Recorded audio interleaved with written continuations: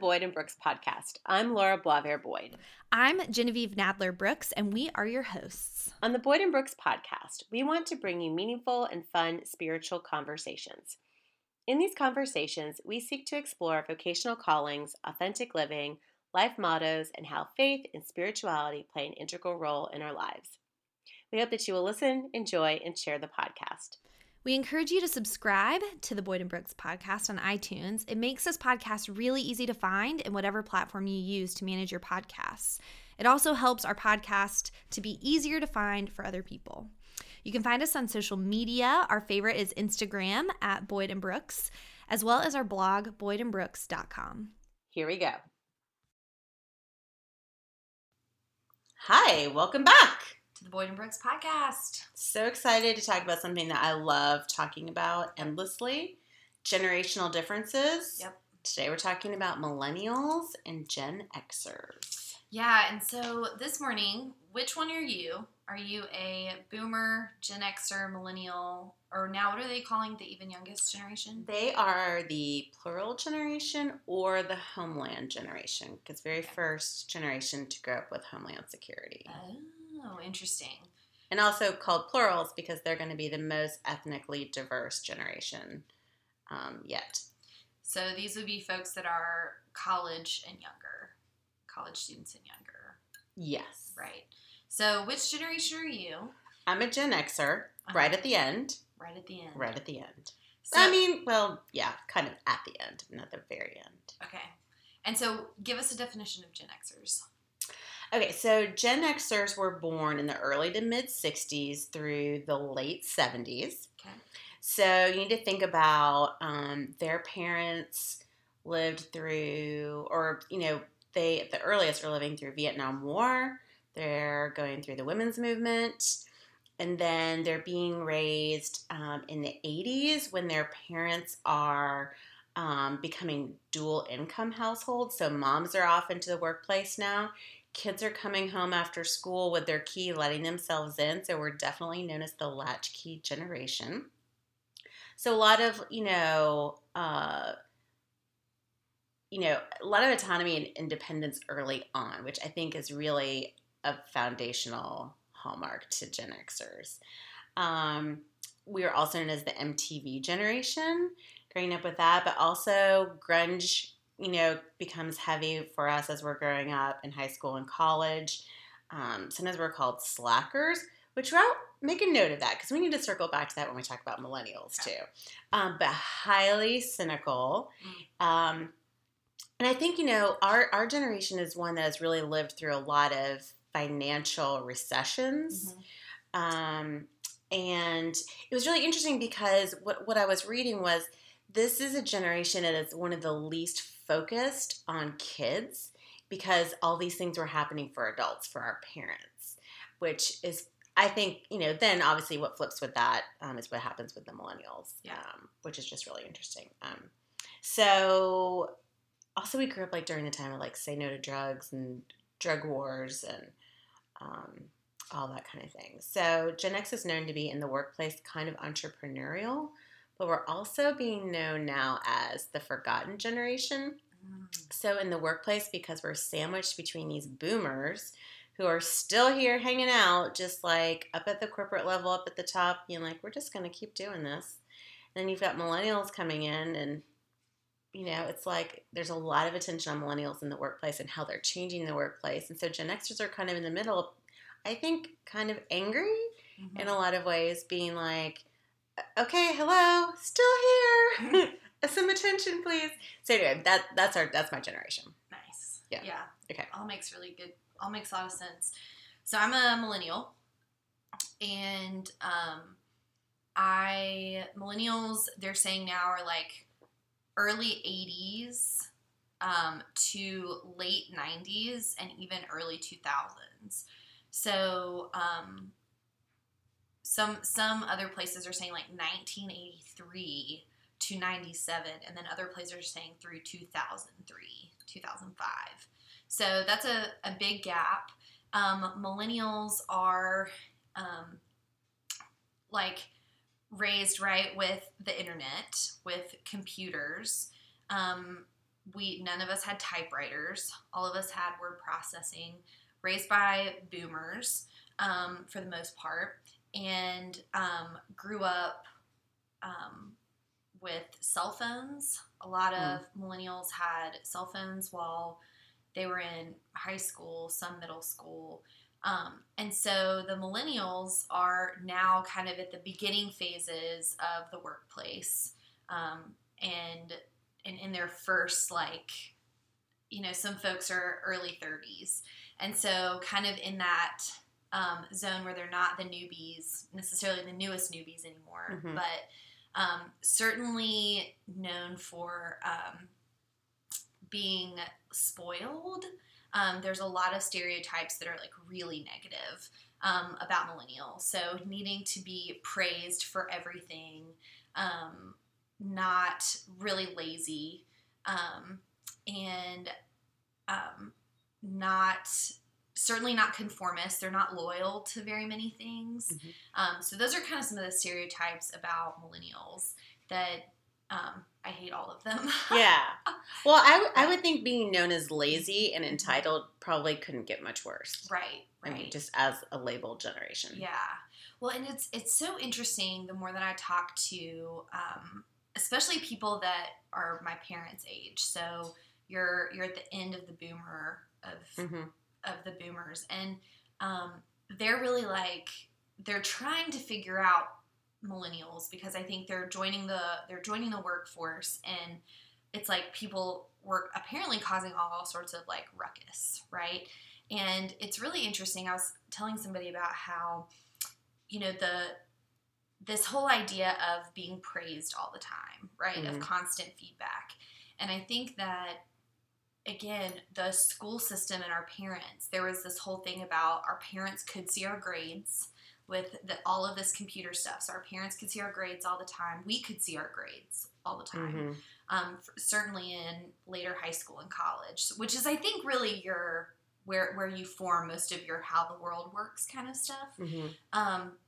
So can we pause for a second? So this is like a major difference between Gen X and millennials. Is in Generation X, our parents didn't have access to that, but I'm not sure even if they would have in that generation, if they would have cared, because they were more thinking about themselves, not necessarily their children. Right. And then parents of the millennials are like, my child is so important. I want to make sure they have everything that they need. There's all this research that comes out about how kids need to be raised with positivity, and self-esteem becomes like the major thing. Yeah.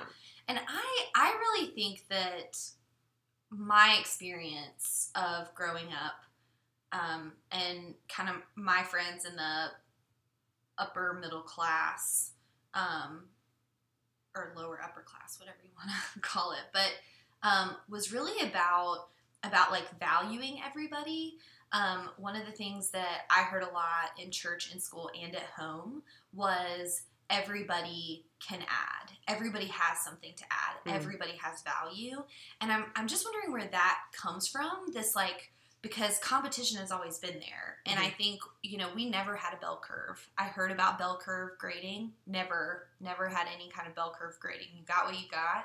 There was no comparing you to other students kind of thing. It was like, which was just, I was like, how did you grade people like that? Like, you just picked the top third. Anyway, I just remember that in high school being like, what? Like, people don't get what they earn? Like, well, what's so funny to me, though, is one of the things that I learned when I was in higher education was some school systems would be like, because parents were so involved, they would complain so much to teachers and to principals about, well, Johnny needs a second chance to do this, or here's all the reasons why Johnny should be able to turn this in late. And so it created this system-wide, in some systems, not all systems, but where we are, some systems would be like, okay, well, yeah, here's the deadline for this project, but yeah, I mean, you can turn it in anytime throughout the whole semester, just to ensure that people could get the grades they wanted. Do you know what I'm saying? Interesting. Yeah. Well, my experience was certainly like, was certainly closer to, I mean, I guess I do have memories of people like having to be out for 3 weeks and like special concessions being made for them. But for the most part, it was like, no, I do have a lot of memories though of parents coming in, of the idea of parents coming in and being like, my kid needs an extension, but teachers being like, no, we've had the deadline, you've had the deadline, this is a part of it. Which again, I'm wondering where that like parent competition comes from, of like making sure that my kid gets ahead. How do I ensure their every success? Right. Because I do think that in a lot of ways there is a lot of positive that comes out of, I know what I was talking about before, the idea that everybody has something to add, that for a long time it was the most athletic, the absolute smartest, and you're kind of like settled to be behind them in whatever place. But I have a lot of memories in high school of like, coming up with new ideas, doing lots of group projects. Like, everybody has something that they need to add to this. And so the whole idea of everybody getting a trophy, right? That just like, everybody gets all riled up about that. Right, because they think what they're being told is like, you're so special. Right. Which I love the way that you framed it, because for me, it helps me understand, like, no, what we were saying is, like, everybody had a place and everybody had value. Right. Which is very different from saying, hey, everyone's a special snowflake. Right. And I do think that it's a phrasing thing, right? That if you have participation trophies, that is kind of, you could take it that way. Probably some people did take it that way. But I think that what, again, my experience was like, okay, I wasn't the MVP of the team, but our team still had a great season, and I was a part of the team, right? Being the tall girl that played center in middle school, right? Like, we needed you on the team. So let me ask you this. Do you think that mentality makes your generation much more group or team oriented, or even community oriented? Because I don't get that same feeling from Gen Xers. Yeah, that the community oriented, certainly. I think our generation is certainly one of inclusion. I also think, right, like how big the Special Olympics were, being a part of kind of the having students that had different abilities or disabilities in our classrooms. I think that... Well, because during your years, inclusion, and like classroom inclusion was huge. Huge. Right. And I think that made sense. Right. So I think that has certainly led us to be, we're one of the most tolerant generations. And I think those experiences of high school being like, yeah, they're really the same as me, just a little bit different. But I'm kind of different too. Yeah. And so I think the everybody gets a trophy thing was really like, well, if all these people weren't on the team, we wouldn't have a team. So it's important that we celebrate. And just because you weren't the fastest person, that doesn't mean that you don't have value. And so I do think, though, that as that's translated to the workplace or translated to other places, I think that has had this like, do you see me quality? Am I seen? Am I valued? Because if I'm not, then I don't need to be here. So I think there is this like residual effect of that. That's like, we're not just showing up someplace to just show up, because we've had all the options, right? This is a generation where lots of people played all the sports. They did all these extracurricular activities. People were over-programmed, right? So you have a generation that doesn't necessarily, I don't know, that's not fair. I was going to say it doesn't necessarily know to like sit still and but I think that might just be me. But I do think... Well, I think part of that is true, because I think millennial parents wanted their kids to have all the opportunities. Right. And so having all the opportunities meant taking advantage, like every day after school, like what's your program going to be? Right. What are you going to be doing? What are you involved with? And so it did lead to, I think, overscheduling of that generation. Yeah. Well, and so you come to a place like the church, and with all the different options of places that we could go, people to be seen by, I think there is this like being known thing that I do think millennials crave. Like, am I noticed? am I valued? Am I known here? That they are craving. Like, they're not showing up just to show up anywhere, which we see, I think, especially in the church. Right. So we're fascinated in how these generations are churching. Right. And one of the things we were talking about earlier was boomers kind of created this God and country mentality. Mm-hmm. And it's like I think we go to church because it's part of what we do. But, I don't need to go every Sunday. Right. And then Gen Xers are like, I don't have to do this. I don't have to. And then you were saying, yeah. And then millennials are like, well, we don't even want to. Right. If this isn't something we want to do, we're not going. We're not down. Right. Which I find fascinating because I'm thinking like, well, what does this mean for the future of the church? Yeah. So tell us what you think about Gen Xers in church activities, going to church, valuing church. I think I'm still trying to figure this out because I'm not sure like that I'm a normal quote unquote standard Gen Xer in the church just because that was just such a huge part of how I was raised. Mm-hmm. But during my time growing up, that was also when it was like church needed to become relevant. There was this huge relevancy movement and almost entertaining in a way. Mm-hmm. That's where like these big concert type worship services came about. Christian rock music was really coming about. So it was like, hey, we really want to bridge the gap between secular and faith life, church life, and trying to bridge them in that way. I think that Gen Xers are still trying to find their place. And I think they also want to be, you said millennials want to be known. I think Gen Xers want to be recognized. Yeah. It's like, it's like you're on the minor league team waiting to be called up. And you want someone to be like, yes, you have these talents and these gifts. Please come forward and use them. Yeah. And so because of that, like Gen Xers are still like in the hierarchy of things. They still believe in the system. Right. They're trying to work the system, trying to work the hierarchy. Yeah. And I think that's why they're so cynical and frustrated because it's almost like they're the waiting. It's a generation of waiting. Mm-hmm. And so what does that mean for an energy? Well, I think that's what we're doing. We're kind of just like, well, maybe someone will call me up and I'll play a meaningful role. Maybe I won't. I don't really know what's happening. We're kind of a wait and see attitude generation, I think. Uh-huh. Well, the system, okay. Yep. This is something that has been really fascinating to me about how the boomers kind of followed this greatest generation, and they are super invested in the system, the status quo, right? This is how everything, this is how we've always done it. Right, this is how we've always done it, and things didn't change all that much, right, between their parents' generation. This is, again, I'm making some pretty big leaps here. Yeah, so understand people that these are our experiences and our observations. This is not high-end research. Right.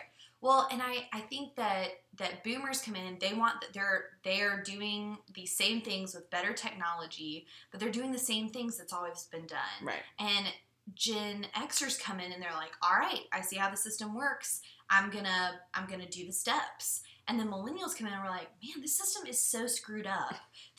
Plus we can do things more efficiently, faster, work smarter so that we can go on great vacations, right? Like boomers are all about like work really hard and then play really hard, right? And I think millennials came in like, what? You can do that all the time. You do not need to work. We get email on our phones. Why do you need me in the office from 8 until 5? Why? Tell me why. Mm-hmm. You can get in touch with me all the time. So if I take a lunch to go do something that is worthwhile, I mean, this is just like blowing. I mean, it does. I think that it blows people's minds because I think millennials with this over-programming, it was like, I got to do my homework, I got to get my stuff ready, and then I'm done. So it's like, if there's not tasks on your plate, why am I here? Mm-hmm. To just sit here? You literally could access me whenever you want to. Why would I sit in an office and wait for somebody to come in when they could just talk to me on the phone or send me a text? Yeah, Gen Xers are going to wait in their office and wait for someone to call them. Right. Millennials are like, I'm going to leave the office. Call me if you need me. Right, exactly. But I think that Gen Xers are like, they're at the end of that, like, well, hold on. I was following all the steps to do the system. Yeah. Waiting for the promotion because I'm putting in the time. I have the degrees. I'm getting the experience. And then millennials are like, man, this system is so jacked up anyway, not invested. Like, we have better ideas. Doesn't matter. Well, we have better ideas. I don't know. I think that with how drastically different technology is, with social media, with how online everything is, with how integrated systems are, that it's like millennials come in with this understanding of it because it was how we grew up, right? So we come in and we're like, well, hold on. Like, we don't need to be publishing books. We don't need to be put it online. Like, right. People can access it if they want. Well, to. also, if I'm a millennial, I'm like, why do I need to enter the system? I'll just create my own business, right here with the internet, right. And so I don't need to come to you, but you can come to me. Which I'm wondering then, how does that parlay into church? Right. I certainly think that my experience is, well, let's talk about money real quick. Okay. Because I do think there is this really interesting thing where people are like, millennials aren't giving money. Millennials aren't giving money. And I'm not really sure Gen Xers are giving money because, I don't think so either. Because we're still paying off our student loans. Yeah. So, yeah.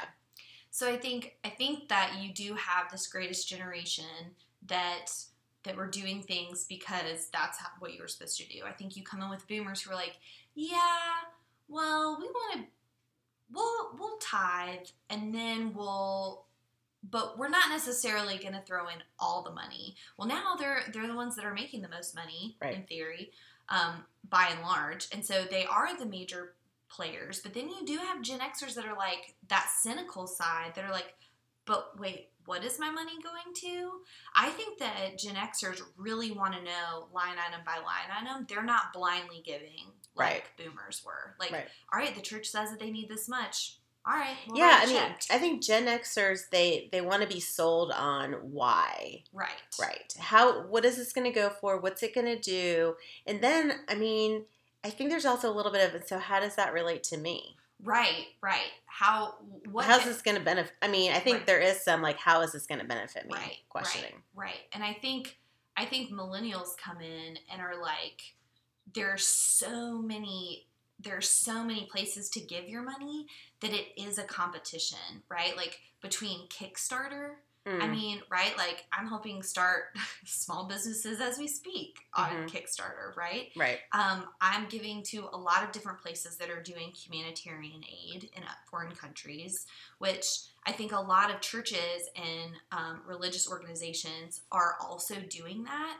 But you have, again, these religious organizations, let's talk big church, right? Some of them are not as efficient and good at telling that story as some of these smaller nonprofits that are like, listen, we see a need, we need to do it, get the image, get the website, get the Facebook banner, we're going. And then suddenly you're scrolling through and you're like this stuff in Syria, it's unbelievable.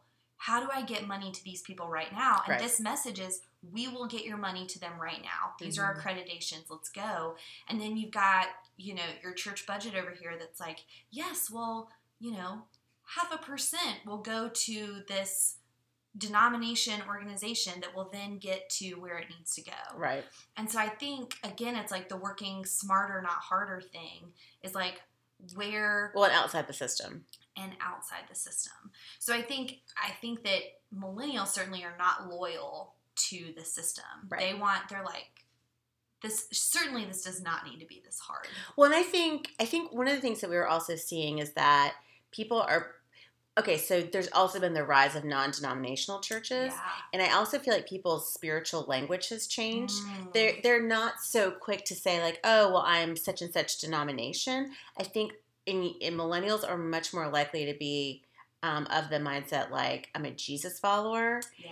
And it's not about religion, it's about the relationship. Yeah. And if that could be a spiritual tagline for your generation, I think that's what it would be. Yeah. And would you say that your crew was kind of the first that were like, we're spiritual but not religious? That cynicism coming in like, well, I believe, but I'm not really religious. I don't really enjoy going to. I think that's probably true. I think that could be said, yeah. Yeah. I really do think, though, that the cynicism piece comes through because of, like, how burned, like, you've gotten before. Right? That, like... I mean, you think you're doing what you're supposed to do. So here we are, as a generation, we're in the middle of doing all the things we're supposed to do. Then all of a sudden, you've got things like NAFTA happening. And then all of a sudden, all these jobs are going overseas, or the rise of the internet. And then people are like, well, with globalization... Right. So then people are like, well, I can outsource this to some people in another country, and I can pay these people less than I can pay. And so, you have people with like, thinking like, well, I'm going to get the degree, so I can get the job, but then maybe the job's not even there by the time you're done with that. So I think that's what led to a lot of cynicism. Well, the whole system was in place, right? Like, the boomers, like, what kinds of student loans, right? Boomers are buying houses as soon as they graduate college. I mean, for them, higher education was much more affordable. And, I mean, I'm hazarding a guess. I'd have to research this to know if this is actually true. But I think, you had a lot of people, quote unquote, in the service. And I think a lot of people particularly men went to, college on, benefits.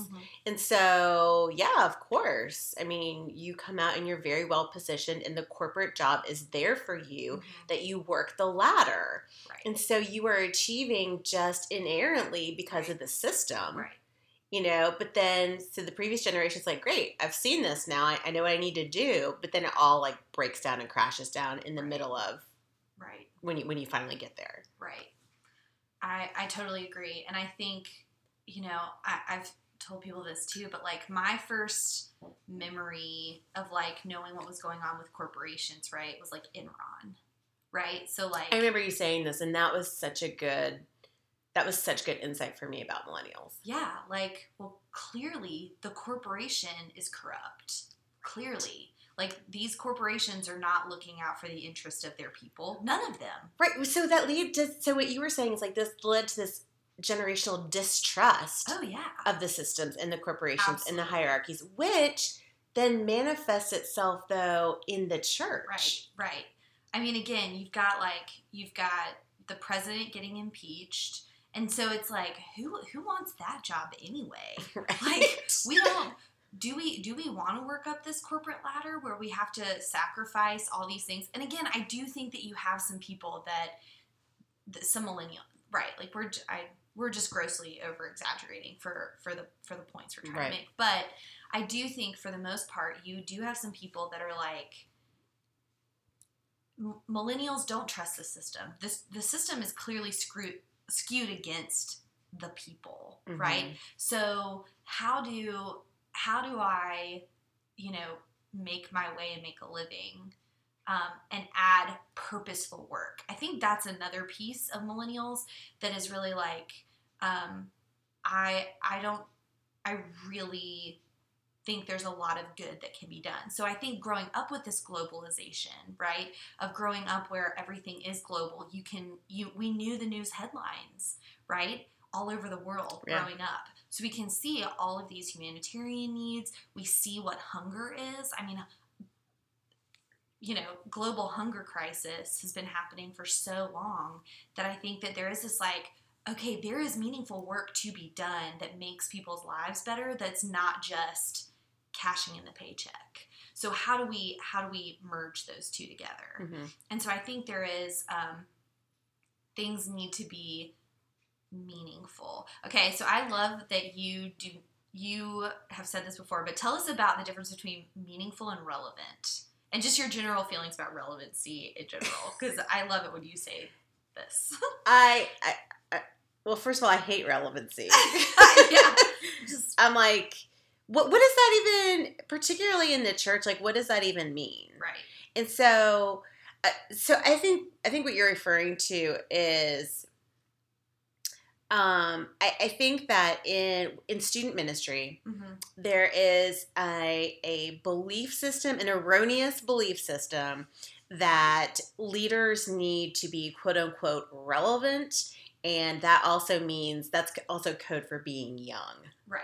And that those two things, if I'm hip and I'm cool, then I can relate. I'm like, no, you can't. No. I mean, that is not a given. Right. And so I think when we've put so much emphasis in the church with students in this, but again, millennials have such a high meter for sniffing out what is inauthentic. Yes.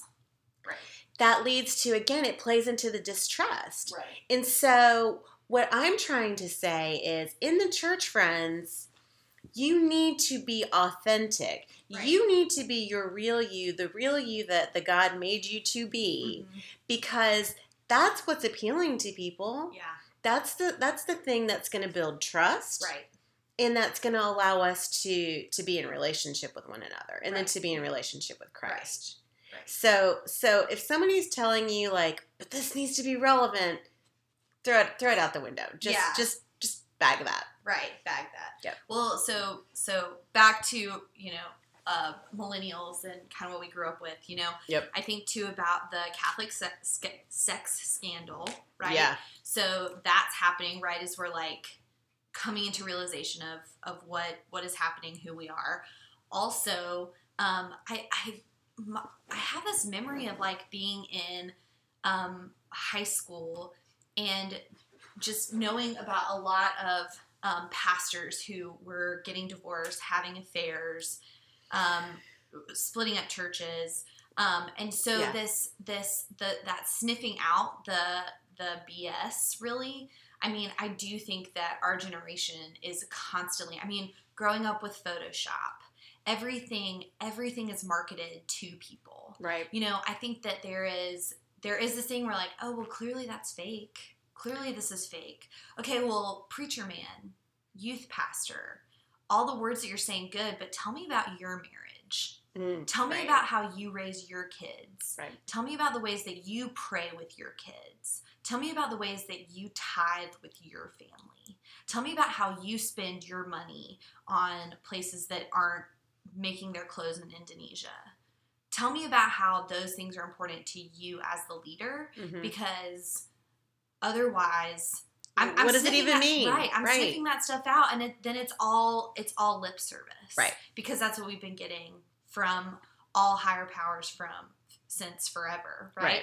And then we look around and we're like, how can these people be buying this BS? Right. Like, how? Right. And so I think there is this thing about church and relevancy that people say, but I think what they mean is authenticity. How does this actually look when you're really living it out? Right. And so the relevancy piece is like, well, of course this is relevant. Like, what are you doing? You don't have to try at that. Right. Tell me about how this is real. And so I think that with church, I think you do find millennials in all of these articles talking about authenticity. I think that you have to have real community. People don't just want to show up to be a number because they're not showing up. Yes. Somebody recently, we were in conversation, didn't really understand the meaning of authenticity. And I think what we want to say about that, authenticity is when something is its real self as it is presented. Does that make sense? Right. It's like in relevancy, I may be just showing you what you want in order to create this faux relationship, but authenticity means like everything that I say is in line and is genuine and sincere. Right. And that's the kind of the crux of that's important. Right. And I think there is this this inherent like complicatedness or multifacetedness that has to be present. Like, it's not just all buttoned up with a bow. There has to be, okay, so what does it look like though when the bow tie comes off and you're not wearing your seersucker suit? Like what does kind of the rest of it look like? Are you willing? Right. There is this like inherent vulnerability piece that has to come with authenticity. Right. And so I think I can't be somebody different at church than I am in the community and at home. Yeah. Hashtag that. Hashtag praise hands. All I'm saying is I think that there has to be this holistic approach that is a part of being authentic. It can't just be one side. Okay, exactly. So what does that mean for the church moving forward? Like, what do you think that's going to mean?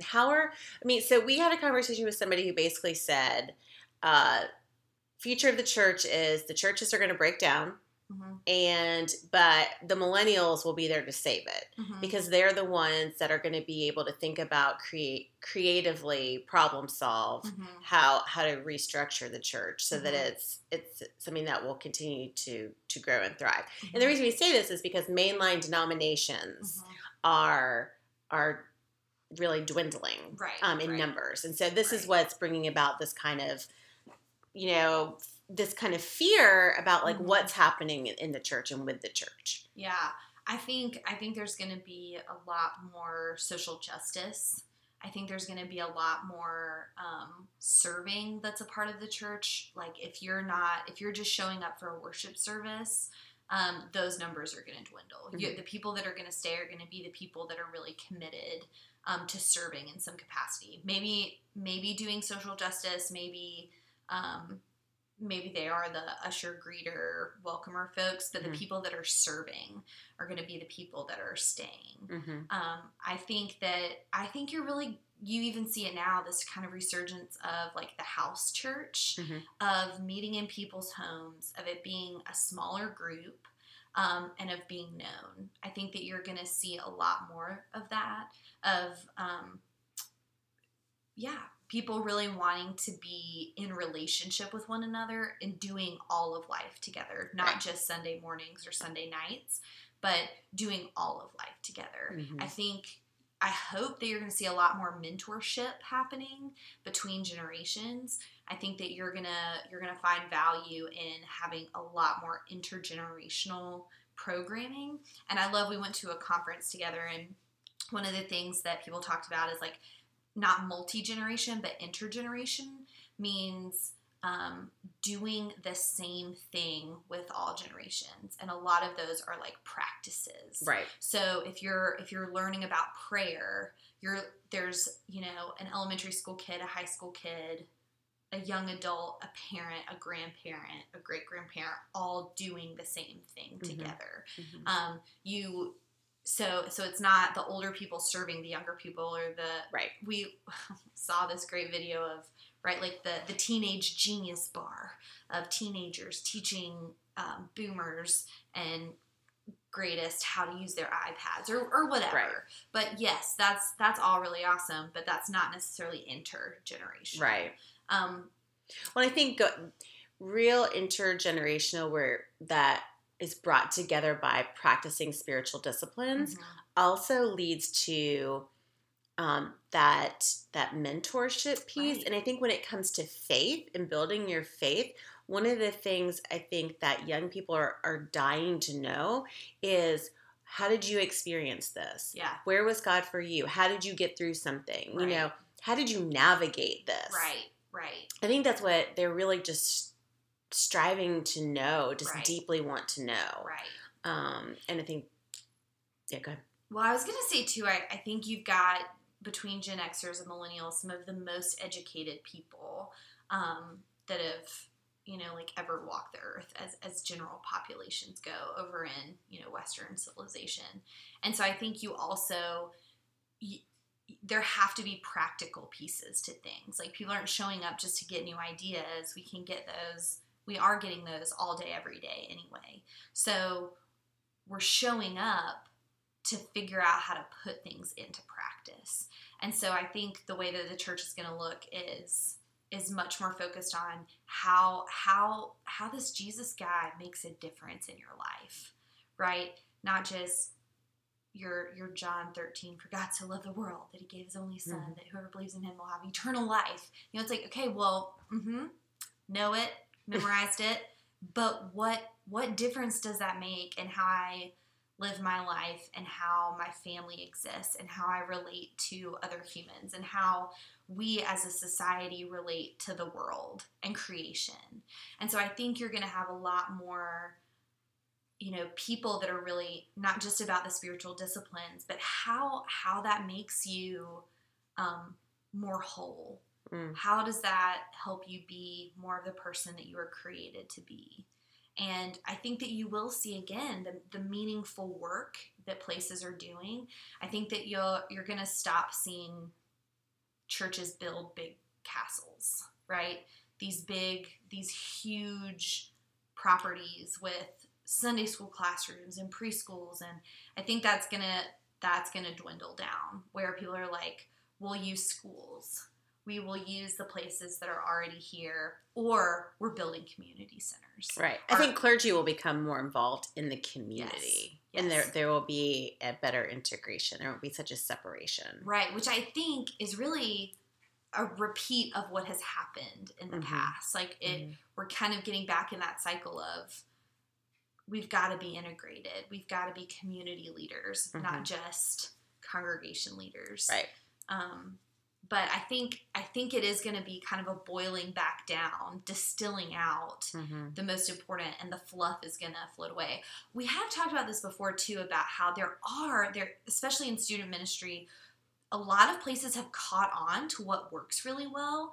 Like even in workplaces, you'll see common workspaces. You'll see the coffee station really being a place where people can congregate and sit, not just go to a cafeteria, or the break room is really turned into kind of a central place because, even companies realize that a lot of good conversation can happen around food, around having a place to be greeted. But with student ministry, we don't have the monopoly over mission trips anymore, or service trips, right? You've got lots of private schools. You've got lots of schools doing great trips where they go and they're doing some service component of it. I think that you also have you're seeing other companies pop up that are doing this for families, which is great, which before you really needed the church to be able to do a trip to Mexico, to experience other cultures and see how other people are doing church, but to also learn from other people and to help in any way that you can. But I think that now the church doesn't have that ownership over those experiences anymore. Here where we are in Raleigh, there's it's National Charity League that is mothers serving with daughters, and I think they're older elementary school, middle school girls and their moms, and high school. And it's so interesting because sometimes they serve on Sunday nights, which it's fascinating because I'll talk to parents that are like, well, we have National Charity League tonight, so we're going to go serve at the soup kitchen together, so we can't be at whatever youth group program or whatever. And I'm like, okay, so how do we all get in on that, right? Like, yeah, you should be going and serving with your mom. What an absolute, and to be with other moms and daughters serving versus, playing my games and whatever. Like, yes, I want to encourage you to do that. Wish they weren't on the same night, but no, that's a really probably important part of your development as a person. But it's interesting that that's not church related. Right. So anyway, I think that the church has done some really great things that other pieces of society have said, wow, that's really great. I mean, my husband's corporate job, they just had a serving day where they went to downtown Raleigh. They did, worked in a soup kitchen, also did a big Stop Hunger Now, and then all had lunch together, right? So like that was their team building day. We see all these different places doing Habitat for Humanity as teams in organizations, right? So people are catching on to what we're doing, and yet in so many ways we're not the leaders in how we run our organizations, how we well, I think an argument could be made that the church has been a leader, and in the secular world has noted this, and they're like, wow, there's really something that we can take away from this, and they've integrated that, and that's why those things aren't needed in the church anymore. But this is where people start getting scared because they think that everything's dying. But like you and I like to say, something has to die in order for something new to be born. Yeah.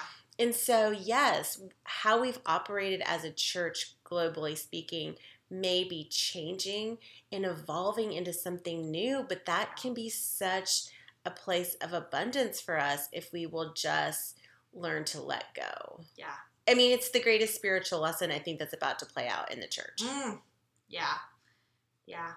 So, all right, friends, there you have it, talking about generations and where we think the church is headed. And I think my question for folks is, where are you going to be plugged in? How are you going to be the way that you are in your generation is functioning? How are you going to be a leader for what is being reborn in whatever religious context you find yourself? How's that going to be, a game changer for the people that you're around? And final thought is, don't live in fear. Oh, know that things are going to change, and that's okay. And that something new can be just as wonderful if you will just embrace it. Yeah.